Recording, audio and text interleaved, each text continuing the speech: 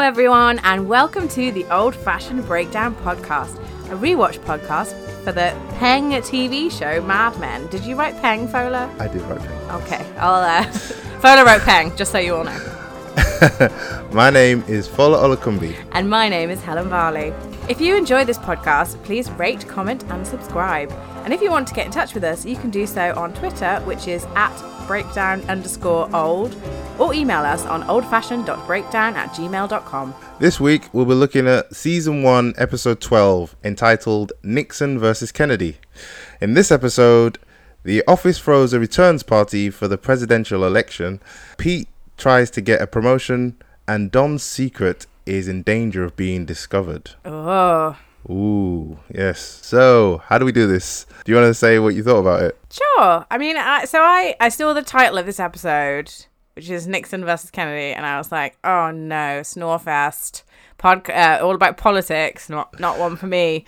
And for the first, I guess, 5 minutes, I was a bit sort of like, oh no, this is going to be one of those episodes that's going to take a long time for me to get through.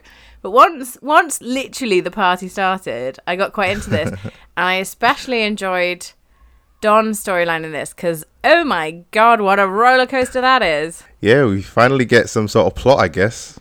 I like this episode. It's a really weird one to kind of look at from my point of view, you know, the whole philosophy type point of view. Yeah. Because I was trying to work it out for ages, and I was like watching it like with a fine-tooth comb trying to get through it, and I couldn't work out what it was. But when it all sort of comes into play, it's amazing. So I think, and also I want to say before I point out what this is, I think I do want to reiterate that as much as I keep saying this show's about this and this show's about that, that's just my interpretation. These shows, and I'll try to explain it why later, but these shows are kind of, they are designed to not have a particular point. They're designed around a kind of almost like a vague sort of bunch of different things. So it's not one particular thing. So it's kind of, and especially in this episode where there's it never really points out a specific thing, but if you really pay attention, there is something that jumps out at you. And that thing that jumps out at you is epistemology. Okay. Epistemology is the knowledge of how we know things. How do we know what we know? And somebody who's quite famous for studying epistemology and using epistemology in his work and stuff was this guy David Hume. It was a Scottish philosopher, and his whole thing was, how do we know what we know? How can we prove that something? How can we predict what's going to happen? How do I know? For instance, how do I know when I hit a pool ball with a pool cue that pool ball is going to go in a certain direction? How do I know that for sure? And the fact of the matter is, you actually don't know for sure. And the point of it all is, we don't really know anything. We only can make deductions and kind of come up with theories on why things work. We don't specifically know exactly why they work. And if you watch the show, you'll see all the way through the show to this episode, there's all kinds of things there. I mean, the obvious one is the election. Mm-hmm. Everyone expected Nixon to win the election because he'd up until then he'd had all the form of he'd done everything, and he'd been in power for the longest, and he was who the people in the office kind of all related to, and he was a shoo-in for it, but he still didn't win. And there's all kinds of other things as well. There's the specific, I don't want to go through a massive list, but I'll just point a couple out. So the the fact that the girl that Ken tackles to the ground, the fact that she ends up going off with him is kind of a bit weird, because you wouldn't expect that, because she just basically humiliated him in front of everyone. The fact that what's the other one where what's the names, Harry and Hildy, that's kind of almost came out of the blue, but not quite, but almost came out of the blue.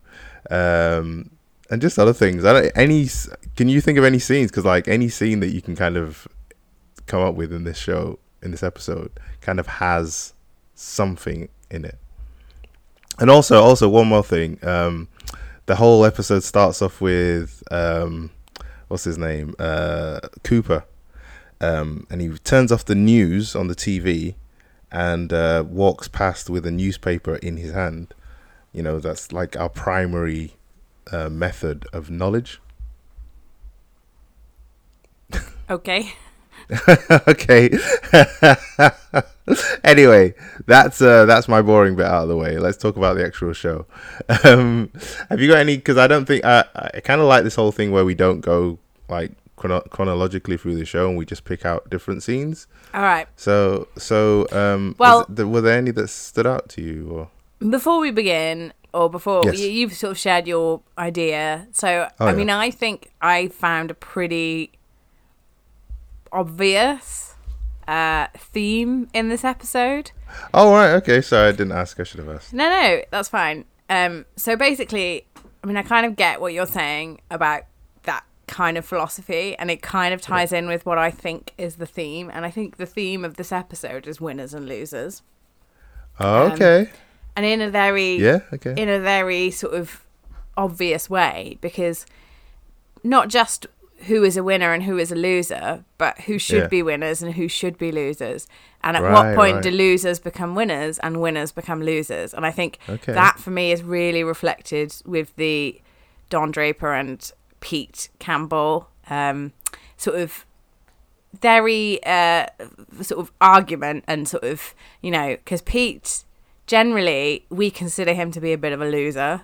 But as you know, he's sort of, as Don points out, like, he's been born with a silver spoon in his mouth. He's had everything he ever wanted. Technically, he is a winner, but almost like Kennedy.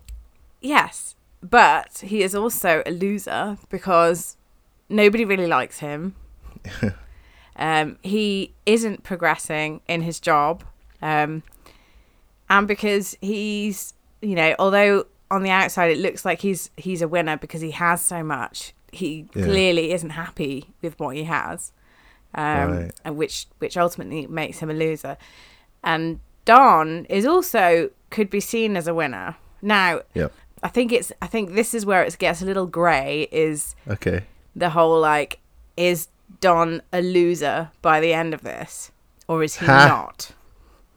That's very good. Yeah, because at the end, I wrote at the end of the notes that as you see him at that very final shot, he's in that room where he's basically, it's his house, his beautiful wife is lying there, he's got his big TV, and he's watching the person he identifies with, Nixon, kind of concede the election. And it's kind of, and he doesn't look happy, do you know what I mean? And he's basically gotten away with something, but really, because we know everything about him, this is kind of, I guess, where my part comes into it, because we know his past by this point, and we know that he's stolen someone else's identity, and he ran away from his family, and he feels like he's a coward and all this kind of stuff. Is he really a winner? Like, is he in his position, even though he's got all this money and all this kind of privilege that he didn't really, really work for at all? He was kind of given it. He kind of happened to him through happenstance. It wasn't like something you could explain and say, you know, like, think about, like, for instance, I love doing this podcast with you. Aww. And it's a lot of fun, and it's a lot of fun sort of like talking about it every week, and it's a lot of fun researching the show and like putting lots of effort into it, and watching like people kind of discover the podcast and kind of jump on it and like talk to us and stuff. That's really, really cool. I love that. And it's kind of something that we've kind of started from scratch, like started from nothing. And it kind of makes me like really happy, right? But if you think about Don, a lot of like, I guess you could say that he's done a similar thing, but a lot of what he's done is through not just by him being really good at pitches and stuff, but also by him looking the part and sort of forcing his way into situations. Well, we don't know that yet, but let's just say that's how he does that. And not really, and because it's advertising, he's not actually making anything of any sort of anything tangible, especially at that time when the idea of tangible was like industrial sort of made plasticky things that you could actually hold in your hand. It's not, he's making ephemeral things that kind of go on TV and then kind of disappear into the ether. And I find that kind of idea that he doesn't really have a purpose, he doesn't really know why he's successful, is part of the reason of his unhappiness at the end of the episode. So I'm still missing part of the story because obviously I don't know how much is revealed later on in the series. Yeah. But obviously I understand now how his name's not Walt Whitman, that's someone else, isn't it? What's his Dick. Who's Walt Whitman? Is that someone really inappropriate now? I don't know God. who Walt Whitman is. Let me just quickly check. I bet that's someone so inappropriate. Walt Whitman. Whitman, is that the guy famous from Klansman? No. I know. Well, it will be. He was an American poet, essayist, and journalist. A humanist. Okay, well, yeah. Oh, there you go. That's fine. Nice. Yeah, but Dick Whitman, we've learned how he went from being Dick to being Don. Yes. Which weirdly sounds like the kids' TV presenters Dick and Don. But anyway, yeah. But we nobody knows who they are. Well, but and that's still a really important part of this journey, I think. So for me, I'm still missing a trick, because I think what this episode showed me is that actually what Don does matters in terms of career-wise, matters very little to him, in some senses, because, I mean, and I think we should bring it up early, because for me, the most significant scene in this episode is the one where he runs off to Rachel. Okay. And I think that is when you see, I think that's the first time you really see who he is genuinely, in the sense of, yeah. And what I really love is that Rachel sees it too. Yeah. And it's almost like he rushes over there, and it could, in fact, there's another great scene later on as well, but he rushes over there, he kisses her, it's so romantic.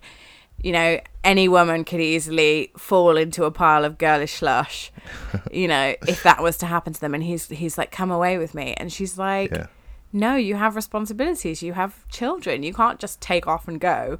And that's when she realizes it's not about anyone else but him.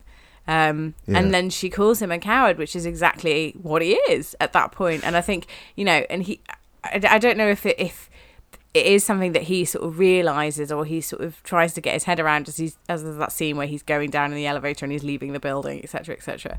But I think, at this point we know that Don Draper is a coward, and it's kind of like, wow, like for him to realize that is such a big. I feel like it's a turning point, but I don't know if he's going to change all that much. Like, we'll see. What I think about that, where she calls him a coward, it kind of like refers back to obviously him pissing himself when the people attack them at the thing, and he ends up killing a guy because of that, right? And there's a whole bit where Don basically has just spoken to Peggy, which I also think we should go back to at some point. But when he's just spoken to Peggy and he's walking to Pete's office, and I feel like at that point it's a culmination. The reason he's doing that is a culmination of the things that he's spoken to everyone about. So we kind of get this feeling of like, why is he now deciding to confront Pete about this?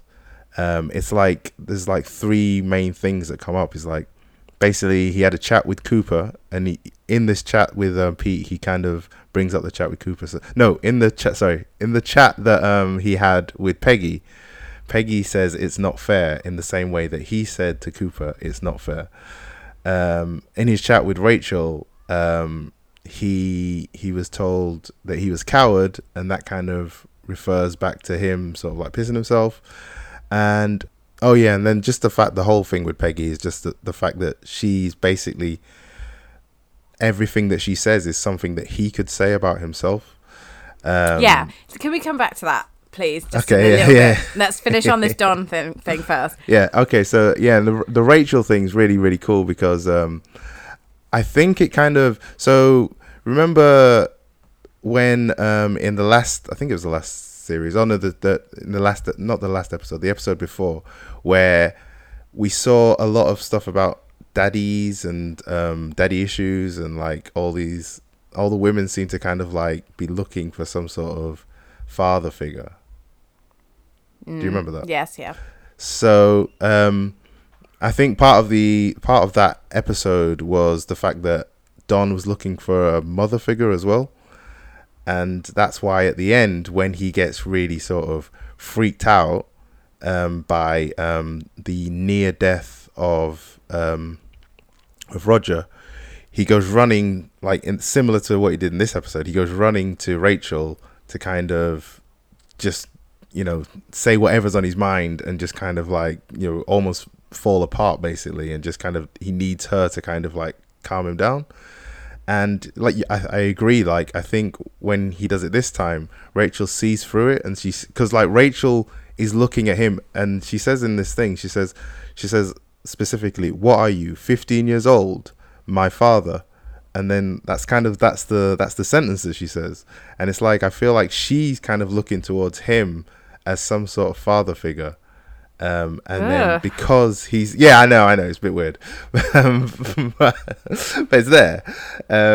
But because he breaks down and he's like so immature in this moment, she can't trust that, and that's kind of why she ends up dumping him.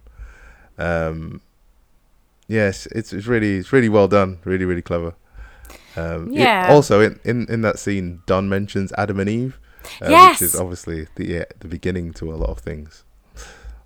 Yes. I mean, like, start again like Adam and Eve. Well, look what happened to Adam and Eve. Like, do you know what I mean? It's kind of like, true. In the end, it's never going to be the Garden of Eden. Do you know what I mean? It's kind of, I think that's, that's what Rachel saw. And it's this idealistic view of just escapism, just to run away. Because, I mean, as we know, again, from previous episodes, we've talked about his sort of almost going back to the hobo code, that idea of, always keeping moving, never looking back. I did want to talk, you've already brought it up, so I did want to talk about the flashback where the real Don Draper, please stand up, where where we meet the real Don Draper. And I wanted to ask if you think, so, it's a bit strange. It was a bit strange, like, so it's just the two of them. I don't really get a lot of the army stuff, and all right, but so one of my favorite scenes. We're gone. I'll explain why in a second. What, the one with the two of them? Yeah. Okay. Well, so here's what I wanted to ask you is that. Go on. So he gets blown up. It's awful. Don pisses himself. All that kind of stuff. But Don's immediate reaction to this is to crawl over to his former lieutenant and say, and to take his dog tags. Now, do you and then obviously we see him and he wakes up in the hospital.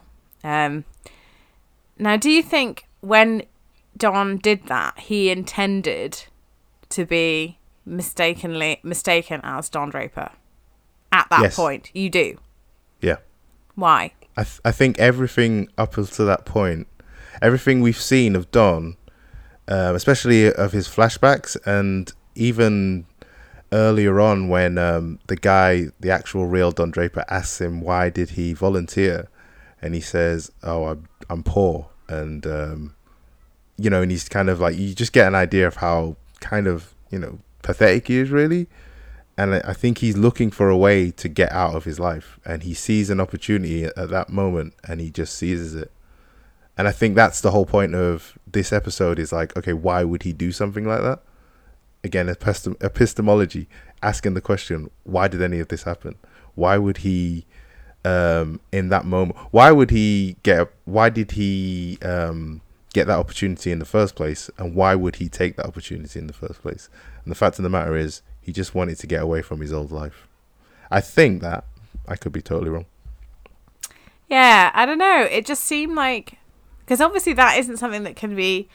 That isn't in the moment action. Because obviously it's in a horrible sense, highly fortunate that the body of the real Don Draper was massively disfigured to the point of being unrecognisable. Yeah. But if that was a calculated but spontaneous act, like, that was a big risk. Massive. Yeah, true. Well, go on. What's the alternative? Why else would he do that? I don't know. That's the thing. Is I feel like you're right. Like, he must have done it intentionally, but I just think it's a really strange reaction. Like, to go out, like, I mean, like, again, I don't know, it might be because they were like, shit, we've got to finish this show, we've got 2 minutes for this scene, we can't have any grieving or whatever. But I don't know, it just felt very devoid of any sort of, like, I mean, he looked anguished, but he was also in massive pain, because like, he got all those injuries and stuff. But I don't know, it would, like, my first thought probably wouldn't be to do that, even if I was poor. But I don't know, like, it's a really good question to ask, because you make a good point. Like, why would he specifically do that? What would make him basically in that moment just go, right, this is my chance? Do you know what I mean? Is this something he's been thinking about for years and years, where well, exactly. The right moment comes along? And it's that moment where he wakes up in the hospital, and it's like, because you don't see what happens between those points, so there's, I guess for me, I assumed that after that he'd done that, he passed out or something, and then was taken to the hospital. Like, I don't know, because we don't see it, but it's kind of like, it's almost like he opened his eyes and they're already reading him, awarding him this medal. That assumption has already been made. There's no like, are you this person? No, nobody checks that. I mean, because the other thing we don't see is the dog tags being swapped. Like, we don't see Don put his tags. We don't see Dick put his tags on the real Don Draper. Do you see what I mean? We see him throw them on his chest, don't we? Oh, you do. We do. Yeah. Well, we don't see him put them around his neck, but we just see them sort of like take them off his neck and then throw them on the burning corpse of this guy. Oh my god! And then peel off the. That the bit was a bit grim, wasn't it? His skin, and just like put it on his own. I mean, he really wanted to get out of his own life. Well, that's what I mean. I mean, that is an intense thing to do. That's really, that's not. I mean, this is a man who's scared of his boss finding out who he really is. Like, and yet he was brave enough to sort of do that. Do you see what I mean? And when he woke up in the hospital, he didn't. It's almost like the guilt of that secret has always been with him. And it's like the idea of him being found out is almost like this huge trigger. And I guess you can understand why, because there would be questions that would have to be asked, such as why did you have his dog tags? Like, did you kill him? Like, there's a whole bunch of stuff there. I guess also it's a different time as well. It's not like the interconnected world we live in now, where if I want to find out about someone, I can just go on Facebook. Not that I would. I can just go on Facebook and just like find out who they are and stuff. Well, no, but if there was just two of them in the camp, like, it wouldn't be hard to work it out. Do you know what I mean? It's not like... True. It's kind of like he's come back, he's saying he's Don Draper. And the other thing that we don't see, which, again, I'm not sure, like, how it works, but is that obviously he's not sent home in any. We don't see that. We don't see him. You know, I don't know. I don't really know how it works, but you'd assume that they would send him home to where Don Draper lived. I don't know, the real one. And we don't. Well, that's what they did, didn't they? They sent him to accompany the real Don Draper's body to be delivered as his body to his family. Yeah. That's what we see. Yeah. But then we don't know where they sent him. But what we don't, where he ended up. But what's weird about this whole thing is we don't actually know. I mean, again, maybe this is something we learn, but we don't know anything about the real Don Draper. And is that? Well, do you see what I mean? Is it's sort of like, did he have a wife and kids waiting for him? Was he? And it's like almost like, is this Don Draper? Is the real Don Draper actually Don Draper? Like, or is it just some sort of pseudonym that men use to escape their lives? Like, I don't know. It's like they have all these different questions to answer in a new season. Oh my God. I know. It's crazy. So yeah, I thought... Sorry, one thing I wanted to say about... You were saying then about how Don must have been desperate to kind of... Like, he basically took another man's life when he almost died.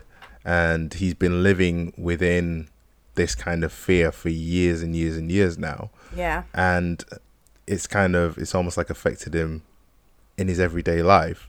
One of the you get like evidence of this later on, just before they go and just before Pete tells just before I gotta ask, what are you eating? Nothing. Nothing.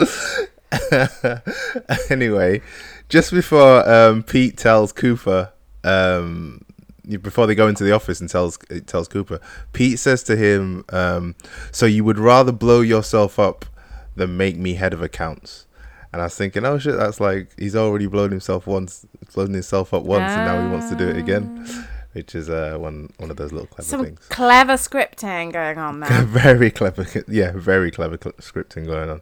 It's almost. I was reading about. I don't want to go into it too much, but I was just reading about how this whole the reason I made that big speech at the beginning about not knowing specifically what this episode is about is because there's ways where there's phenomena in the world where, and I think I kind of mentioned it before, where you have like this thing called structuralism where you use an identifier to describe a lot of different things. Do you remember talking about that or not? Yeah, kind of. Oh, you do? Okay.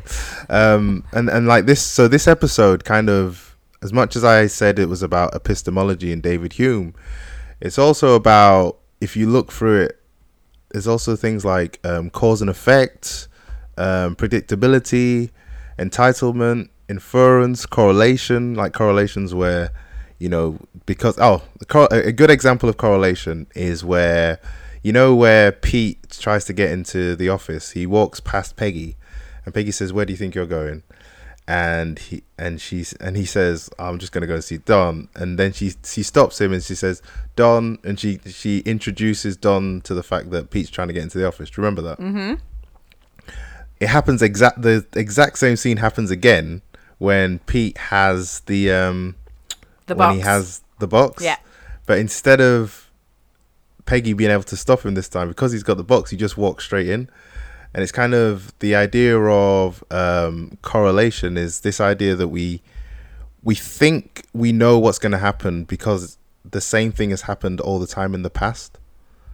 And that's what I was saying about the idea of, like, you think if you hit a pool cue, a cue ball with a pool cue, you think you know what's going to happen. But the only reason you think you know what's going to happen really is because it's always happened in the past. And that's an example of that. And then there's things like causal set theory, which I'm never going to go into, and the Gettier belief, which is another thing which I'm not going to. But like, there's loads of all these things. They all kind of like circle the one thing which you could say is epistemology, and that's how all of these episodes are kind of built. They're sort of, you have one sort of vague thing in the middle, and then there's all these other things that kind of touch upon it. So you get this amazing writing, like you just said, where, you know, it's like all these things kind of like join up together and stuff. Yeah. Which is a nice segue into my second favourite scene. Oh, go on. Which I also think is probably some of the best writing in the series so far. Which is the scene where Pete and Don rush to Cooper's office. All right. And they go in, and it's very much like tattletale. Pete says his whole spiel. This man's not, he's a liar. He's not who he says he is, blah, blah. And it's this, like, you know, in classic TV drama, this would be the moment where it all erupts. Everyone's minds are blown. Everyone's sort of like, everything's out of order. It sort of completely upsets the equilibrium. Yeah. And then what Cooper says is, I don't care. Or who cares? Who cares? Can I ask you a question? Yeah. How did you know what to expect? Because the whole point of that scene is it subverts your expectations. But that's what I mean. I didn't know what to expect. That's why I think it's so brilliant. Okay. Because, you know, you don't know what's going to happen. You're sort of like, you're at this point where you're kind of like, you know, you're not sure if Cooper is going to have Don's back because he's a great person to work with. You're not sure if he's going to be horrified because we don't know Cooper that well. No. And it's sort of, you know, it's one of them where I didn't really know what was going to happen. But what I loved about it is it didn't really go either way. Yes, it subverted expectation because it wasn't an, is this true? You know, let's find out about it. Actually, it's okay. And it wasn't a, what the fuck? You know, how could this be? Like, blah, blah, blah. It was very much a meh. You know, and you're sort of like, what? Like, you've been building up, this whole episode is building up to this moment where is Don Draper going to be no more? And instead, you know, is this whole world going to have shattered? Because the implications of this, and I mean, I don't know what's going to happen, but Pete still has that information. And although it didn't work on Cooper, it might work more on Betty. You know, we don't know that at this. I don't know that at this point. But I just felt like that was, I mean, in a way, that is what Mad Men is that whole thing of this is the image he's putting forward. This is Don to Cooper is a product. He is someone who works hard. He gets the job done. Massively. Yeah, and it's like, if as long as he is doing what he says he's going to be doing, does it really care what's on the inside? Does it really care in terms of his identity? Which is interesting because obviously, you know, and we've touched on the ideas of sort of race and gender in the last episodes quite a lot. But it's so almost bizarre that, you know, it's like you could, you know, Cooper could say that about anyone, but it's a white male who does the job. He's the carbon. He's the carbon cutout of what, you know, an ad man should look like, but he's not an ad man really, in the sense that he's this whole other person. But that doesn't matter because what he's portraying is the correct thing. It's fascinating that you say that because obviously at the end of that scene, Cooper says a man is whatever room what does he actually say? I can't remember what he says now. A man is whatever room he is in.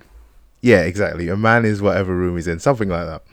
And so, and you know, I was talking again, it's that thing of identifiers and whatever we label something as. I agree with what you're saying about Cooper seeing Don as a product, or as I said last week, from his point of view, Don is an object to him. He's the objective thing. He's the thing that Cooper is using. And yeah, Cooper doesn't care what he is. To him, it's literally a signified thing of Cooper himself.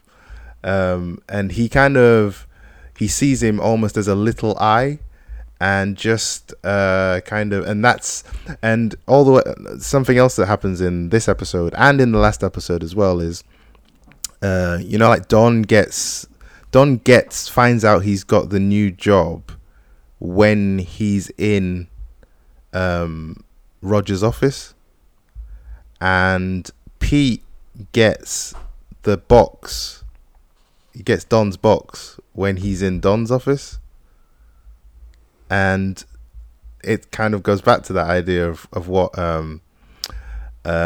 Cooper was saying, that a man is whatever room he's in. And there's this whole kind of theory around the way you sort of label an object and how that object then relates to the things around it. And the fact that you put a label on it isn't really the thing. It's more how you kind of then relate that actual object, the essence of that object, to the things around it. So, and it's really complicated, so I'm not going to go into it too much. Let's talk about Peggy instead. Let's talk about Peggy. I poor Peggy. So Peggy is clearly a loser who should be a winner. Yeah, I guess. But is in fact a loser, and I think that's that scene later on but let's start from the beginning. So they're having a big party to watch the election. Peggy doesn't get involved. She's a good girl. Yeah, she stays away. I know. Why does she stay away though?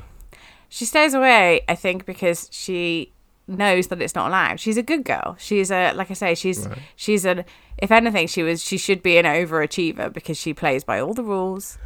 I thought it was more out of the fact that the whole thing with her and Pete has just kind of worn her down, and she just doesn't want to get involved in that anymore. I don't know. I kind of feel like I don't know. Can I ask you a question? Is she pregnant? I don't know. That means yes, doesn't it? Does it? Why does that mean? Doesn't mean anything. I can't give you a spoiler. You can't ask me questions like that. I just feel like that's where this is heading. Okay. But I might be wrong because it has been a little while. So. Okay. I don't know. I mean, I might be totally wrong, guys. I haven't seen it. Maybe she's so depressed over Pete that she's just comfort eating. Who knows? Maybe. Anyway, I mean, I think she doesn't stay because she knows it's not allowed. She doesn't want to, because a series of things happen in this episode that shock her. First of all, that someone has puked in the bin, which I concur with Peggy on that one. That's disgusting, and also highly unprofessional. And then second of all, someone steals money from her locker and also her shirt, I believe. I did just one thing before. She calls it mad money, which I didn't realize what that was. And mad money is money that you have just in case something goes wrong, just in case something you didn't expect happens. Again, goes back to the epistemology thing. But sorry, go on. Oh, I kind of love that she's. Oh, Peggy's so cute. She's so prepared. I love it. But someone takes away her emergency money, I guess.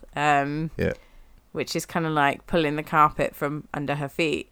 And then obviously she has the very obnoxious Pete Campbell, just ignoring the very little bit of authority she does have is ignored. And then we see her. She breaks the rules and goes to sit in Don's office and to have a little cry. Well, you did, like, by explaining all that stuff, you did sort of answer the question as to why she's sitting in that office crying, which is a kind of a good point. Because that's what I mean, is she feels like a loser, and that's why she's upset, because all these bad things are happening to her and she doesn't deserve them, and that's completely true. Is it sort of like, that all the other people, your Harrys and your Hildas and your Kens and your whoever that other woman was. I mean, and also we need to go back to that scene, by the way, because oh my god. But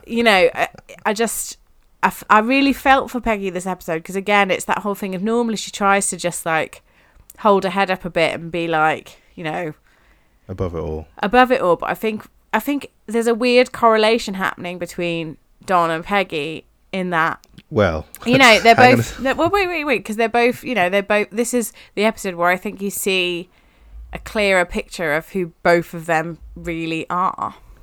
Right. So I'm gonna read what she says to him, and at the in that final scene where she's crying and she leaves and she makes this big speech, and instead of, like, because I've got a deep voice, it might be easier, but instead of imagining Peggy saying it, imagine it's Don.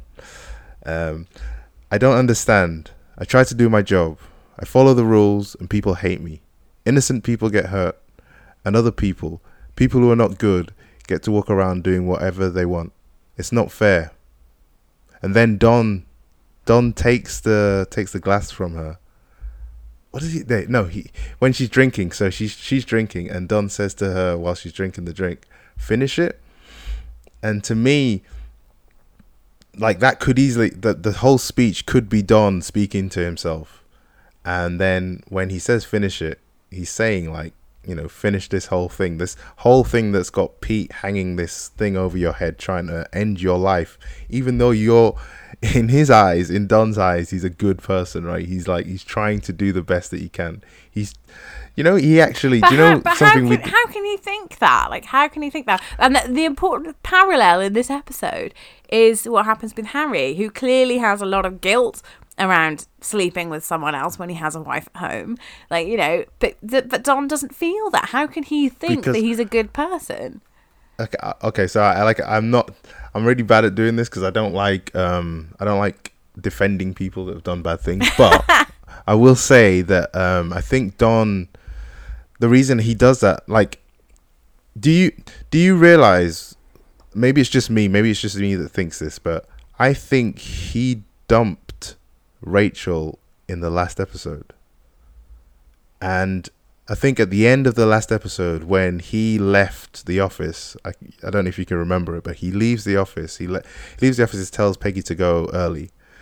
And instead of going to see Rachel, he goes to see his wife and his children, and then tries to get Betty to sleep with him, and Betty turns him down. And I think... Oh, poor Don. My heart bleeds for him. I genuinely think at that moment, he'd given up on the whole. I think Rachel to him is exactly what he did, is exactly what we've said before. He basically just uses Rachel, and it's probably worse on Rachel than it is on Betty, to be fair. But he uses Rachel when things get too tough. Like, he sees Betty as the person he has to look after, almost like a child, or sort of someone he's kind of in charge of, that he's responsible for. And that's why I was saying that, like, he's almost got, like, mummy issues, and he needs that one person to kind of look after him when he's in trouble. So when things get stressful, he freaks out and he goes to see a strong, confident woman. That used to be Midge. It's not Midge anymore because he dumped Midge. So now it's Rachel, but now Rachel's dumped him. So what happens next? Who knows? But yeah. I mean, you're just justifying him sleeping with someone who's not his wife. So okay. Yeah, poor Don. Like, nobody gives him enough. No one gives him enough slack. But that's the thing, isn't it? It's like, in his head, that's probably how he thinks too, and it's kind of like how I think he thinks. And that's the thing is actually he is the atom bomb in a lot of people's worlds. That he could. Yeah. I mean, with all these women, it's like he needs to be needed. For them to be relevant to his life, because what we saw, what happened with Midge was she didn't need him. She didn't care. She wouldn't. She wouldn't do what he wanted, because she didn't need him, and so he gives her a lot of money and then goes home to his wife. With Rachel, we almost see the opposite. Whereas it's not that Rachel sees that she doesn't need him; it's more that she sees who he truly is, and that she. And I think they've been building up to that with the whole, like, this quite long courtship almost, from the kiss on the roof of the department store to the whole, like, her having these, like, almost teenage conversations with her sister about, having an affair with a married. And that, like, last episode, they talked about, the movie and stuff like that. And it is exactly what it is. So. Yeah. Well, the movie thing is interesting again because at one point in this episode, Pete says to Don, "Do you think this is like the movies where I have a gun and I won't shoot? I will shoot you." And I think both of those scenes, and the scene you're talking about, where Rachel and her sister are talking about how bad affairs can go and people die in these affairs and all that kind of stuff.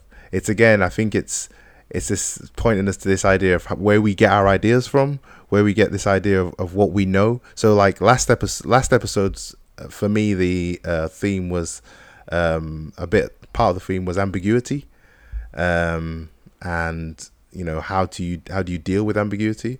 And the theme in this episode for me is how do we know what we know? And in both instances, I feel the show is saying like, a lot of that is based on the media and what the media tells us and how it kind of puts these ideas in our heads. Before we go on, before we end, because we're almost like 10 minutes to go, I really want to talk about the script. Oh, okay. I also kind of want to talk about Pete too. Okay, should we do Pete first? Let's do Pete, and then let's do the party as a general thing, because, oh my God, okay. So, I mean, I guess the scene that's kind of a really odd scene is the one where he's looking in the box late at night. And, oh my God, he looks like a little boy, like with his hair not gelled and like in his little pajamas. Oh my God. And then Trudy comes out, and it turns out, he hasn't been sleeping and stuff. I guess because he's can't stop thinking about this, and is he going to do it and is he not going to do it? And it's kind of like it's the whole heart head thing, because I feel like Pete does have a lot of respect for Don, or at least he used to, and I feel like that is a whole there's an important moment in that which is about winners and losers, which is, there's that, so many phrases about, shoving someone under the bus, or like all those sorts of things, which is about how to sort of claw your way to the top or whatever. And it's interesting because Pete almost wants to be heard. In a sense that, Don almost doesn't want to be heard. He doesn't want people to know who he is and what he's about. Whereas Pete is the opposite. He wants everyone to know who he is and what he's about. And he wants to be appreciated for those facts. And it's kind of like, I think you see in this that he's actually not really being true to himself either. Because I think you see that he's actually, this isn't something that he's gone jackpot. It isn't like, he does an evil laugh as he opens the box and sees what's inside. Well, it's wrestling with exactly. And therein lies an important thing for Pete, which I hate Pete, but I think you have to say, well, actually, he's a very real character, because he sort of wrestles with, because this is information that could have his friend put in, or it's not his friend, his mentor, or his boss put into jail, and like this is serious shit. And is he willing to go that far to get a job that he wants, rather than off his own merit, because he believes that he's not being given a chance? And in some senses that's true, because he isn't being given a chance. He's just dismissed straight away without being given a fair opportunity. And it's kind of like, and you have to have a little bit of almost sympathy for him. Nope. No? No. I kind of do, actually. I don't like Pete at all. I don't like Pete either, but, I think with Trudy, you kind of see it that she tells him to do the right thing and give it back, which is what he does. Well, to me, she kind of tells him off. She does tell him off. Scolds him, yeah. But he does give it back. That's the thing. I only mentioned that she tells him off because after she tells him off, she also then invites him to come to bed with her. And the reason I mentioned that is because we can segue You're not the only one who can do segues. We segue into the office party. Okay. So that what I liked about the office party, that scene that we're talking about with Pete is sandwiched between the two scenes from the party, and at the end of the first part of that party scene is when Ken wrestles that girl to the ground. Oh my god! So that bit lifts off her skirt and all that kind of stuff. That's so shocking, isn't it? Like, can you? Yeah. Like, oh my god, I couldn't believe that. I was like, and everyone's just laughing, and then she's laughing too. Yeah, and then she gets up and she kind of goes off with him. Arms with him and goes off with him. Oh, scandal. Yeah. Yes, but that's what I mean. So I feel like that's the kind of like a reflection of the scene with Pete, where Pete's kind of like basically being a dick, and Trudy is just loving him as he is, and like, you know, and we don't know why. And that's the thing. It's like, why does he do that? Why does these two characters love these guys that basically are shitty? And then obviously we get the second half where Ken comes out of after that scene, we get Ken coming out of the office, out of Paul's office, being a dick, basically being like the dickish Ken's ever been to Paul. And then we get this amazing script scene, which I really, really like. What did you think of this scene? All right. I don't know. I was a bit like, why is this happening? Do you know what I mean? It was very weird. And then they had like Sal and Joan having a cheeky snog, which is really weird. Just to say, I love the way Sal's acting. Sal's bad acting is amazing. It just made me laugh. That was really good. So I think this scene is, again, going back to my theory of epistemology and how do we know what we know. There's this thing in transactional therapy called a script, and like, you know, most people have heard of a script, the script of your life. And it's something that you learn when you're very, very young age. You learn how to deal with stress. You learn how to avoid people that you're scared of. Like, you learn to avoid certain types of people that you're scared of or whatever. You learn what you enjoy doing, what you don't enjoy doing. All these things are kind of, they basically make up your script, the script of your kind of psyche. And I feel like that's kind of slyly being mentioned here. I also like the fact that all of this play that this play is obviously written by what's his name, Paul, to kind of, it's almost like like his insecurities are all sort of on display. So we know that he's kind of jealous of Ken and his story writing. And we know that he had an affair. Well, he had like a relationship with Joan, and it's all kind of within this kind of little play that he's written. I just think it's really, really good. It kind of reflects who Paul is. There's a really cool line as well where he's trying to direct everyone. He's telling everyone what to do and what to go. And and Sal says, "Why do I have to be Tolson? I want to be Galt. Galt is the hero, and Galt is the hero of Ayn Rand's Atlas Shrugged, but that's by the by." And Paul says to him, "Tollefson is the hero. He thinks, right?" But the way it's written down is like it's written down as if like Tollefson is the hero. He thinks. Do you know what I mean? Where it's not like this is just his own version of himself, which I think is really cool. I just like the whole scene. I like everything it says about all the characters, and the acting's really funny, and I just think it's really good. Yeah, can we briefly talk about the Joan and Paul scene as well? Oh yeah, go on. Yeah, definitely. Well, I think you're gonna have to sort of translate this one for me a little bit, because Paul says, "Oh, I had a big mouth out there." What did he say? Joan says to him, "You had a big mouth," and then he's trying to explain himself, and she said, "No, you had a big mouth." What's he doing? What's he talking about? He's basically saying, like, I think what they're saying is that they had a relationship. This was referred to in the first episode.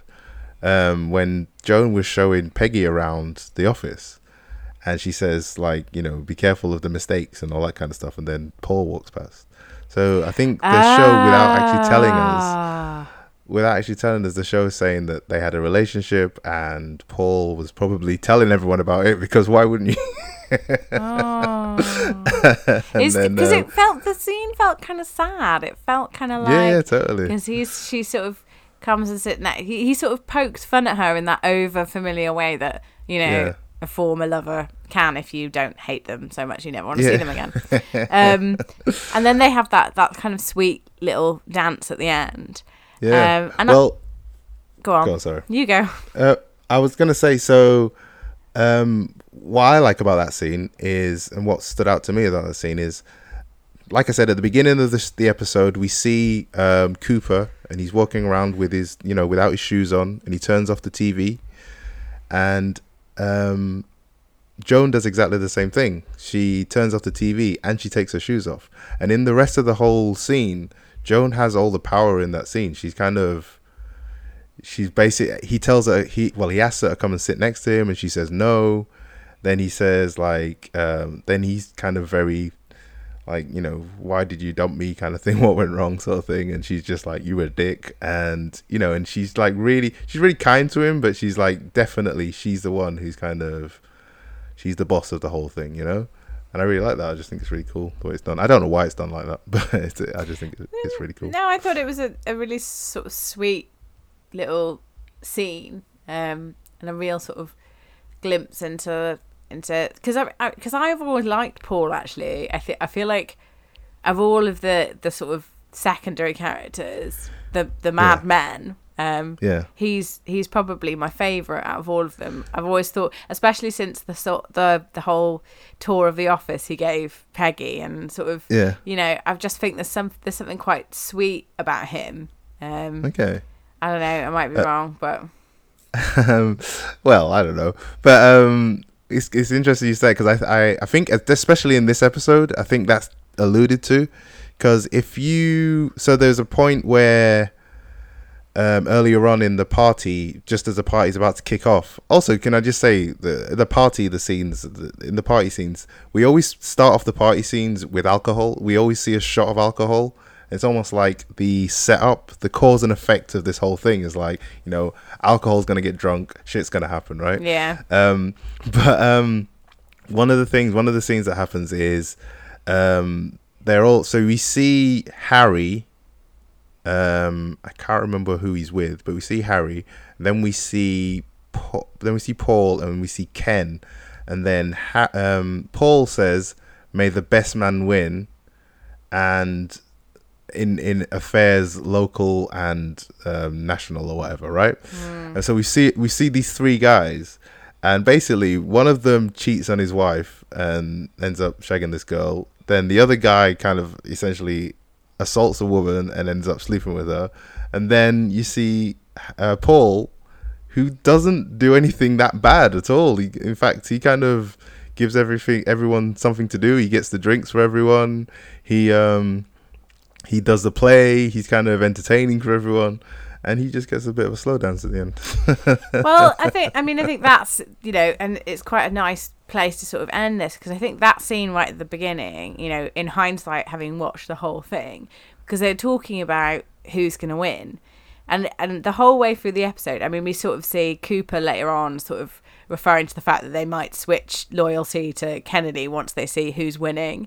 And I think the whole theme of winners and losers for me is sort of summed up here, because actually it doesn't really matter whether you win or you lose, in many senses, because it can change so drastically and almost straight away. And it's, you know, it's like people's loyalty will change, but they could always flip back again. Like the actual whole thing of winning and losing, what does it actually mean? What if, you know, Cooper had cared that Don, you know, wasn't Don Draper, you know, would it have really mattered, or would he just have found another way to get by? Would he just another job? Exactly. And it's like, actually the emphasis that's put on winning and losing is actually sort of irrelevant. It's just something that's key to people's drive almost, and especially when you think about what happened to Nixon later on in the decade. Oh yeah. But we could talk about that another time. Absolutely. Okay. Is there anything? Oh, that's a good way to finish it. So well, you say that, but then you're going to go, just one more thing. So, is there anything else that you would like to say, Fola, before I set you up for your final line? The pressure's on now. Well, I mean, there's a bunch of stuff that we haven't covered. And it's all relevant. And I would actually say, if anybody does want us to cover something that we didn't talk about, you should give us a call. That's probably your line, but you should give us a call. Give us a call. We don't have a phone number, right? If you Fola, shut up. If any of you guys want to ask us any questions or have any feedback on the episode, please do get in touch with us on Twitter and email, which will be in our bio. So there's only one thing left to do, which is for Fola to say, just remember, everyone, Sopranos is even better. Bye.